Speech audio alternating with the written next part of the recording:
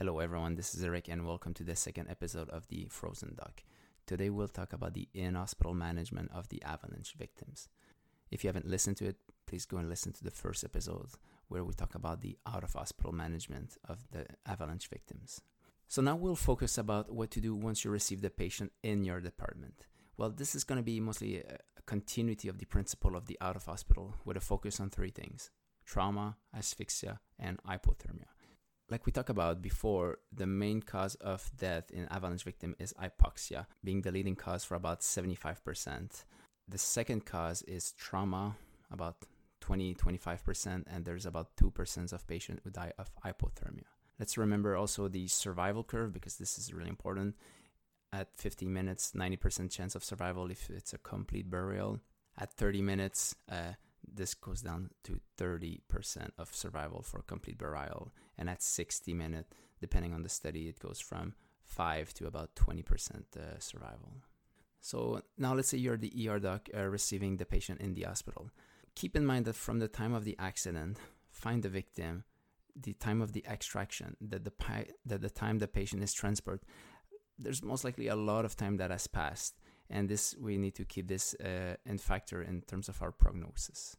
The in-hospital management of the avalanche victim is summarized in the European Resuscitation Committee algorithm that was published in 2015. And I find it is a great step-by-step approach with some decision points. We expect some updates in the next few months, and if there's any significant change, we'll make an episode about it. Like any other case, resuscitation starts before patient arrival.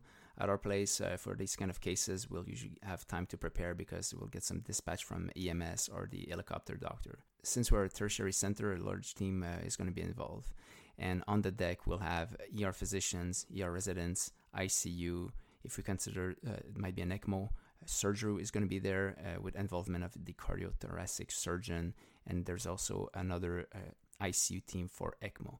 So lots of people, and you need good preparation and good communication. Otherwise, there's just going to be a lot of people, and more people does not mean a better team.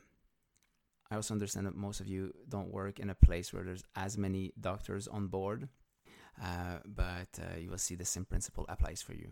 Let's go step by step in terms of our priorities. So when the patient rolls in, a few things need to happen at the same time.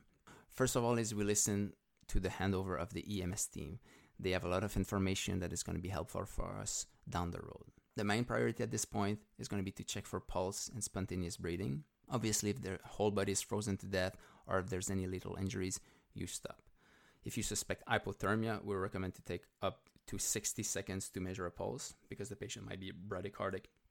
And it's also hard to measure a pulse in hypothermia. To assess for hypothermia, the best way is really an esophageal temperature.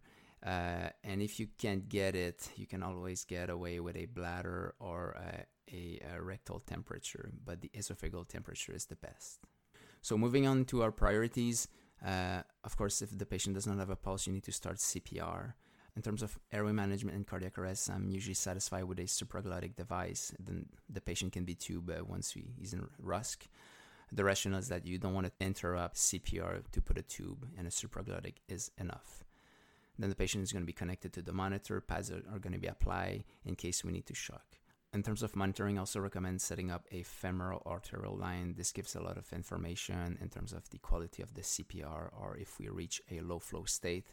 And don't mess around putting a radial art line. The patient's going to be clamped, it's going to be cold, so it's not going to work.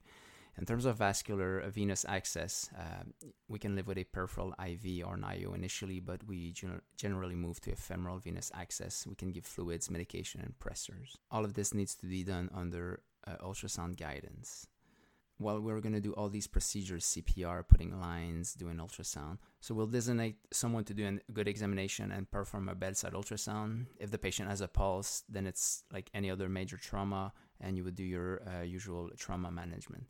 If the patient is without a pulse, you fall into a traumatic pulseless patient, and at this point, you can just stop doing your interventions.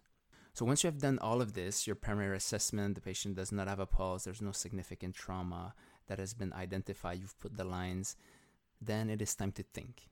Because our main question here is, why is this patient without a pulse? Is it because of asphyxia or is it because of hypothermia? And this is going to change everything. First scenario, patient is pulseless because of asphyxia.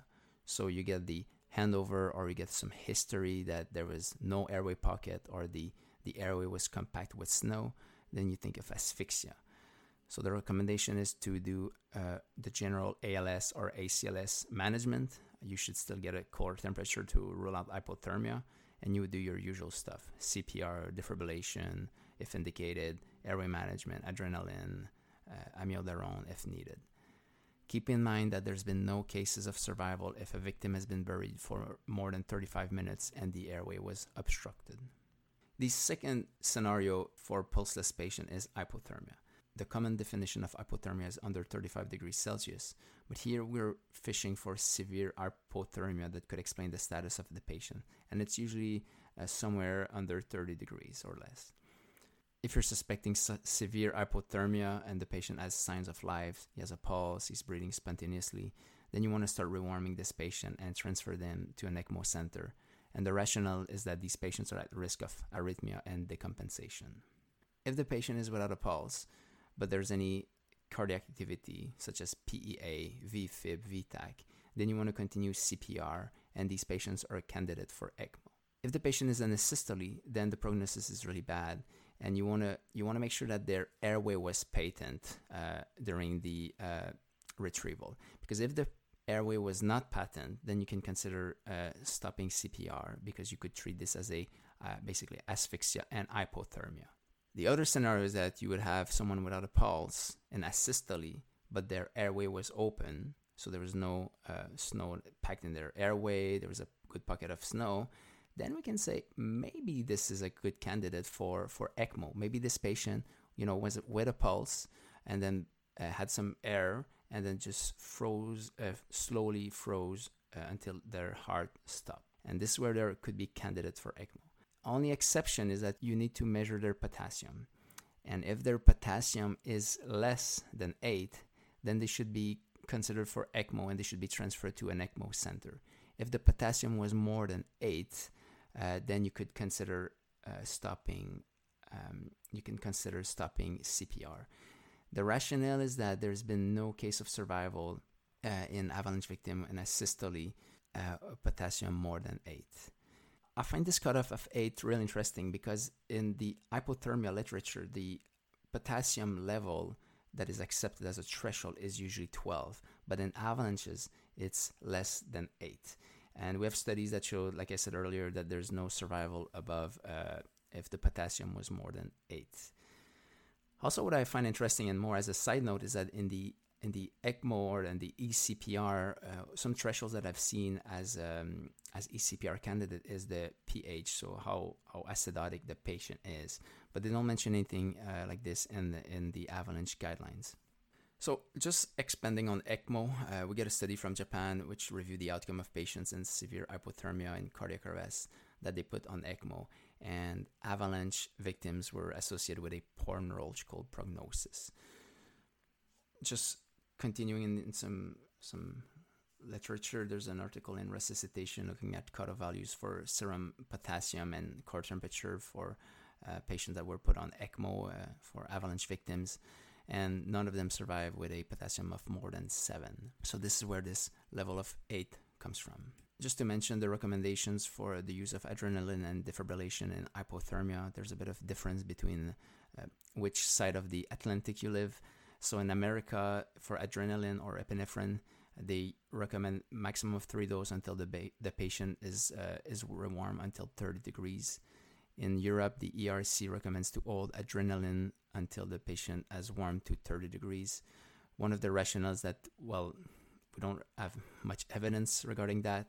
The second is that since the patient is so cold, the metabolism is not good, and once the patient is going to be rewarm, then the metabolism is going to kick in the liver, and then you might have too much adrenaline. I think it's okay to give 1 dose of adrenaline until the patient is at 30 degrees, but I wouldn't insist too much on that. What I would insist, though, is we need to rewarm these patients or think about if they are ECMO candidate. In terms of defibrillation, in America, they recommend to give a shock every 2 minutes.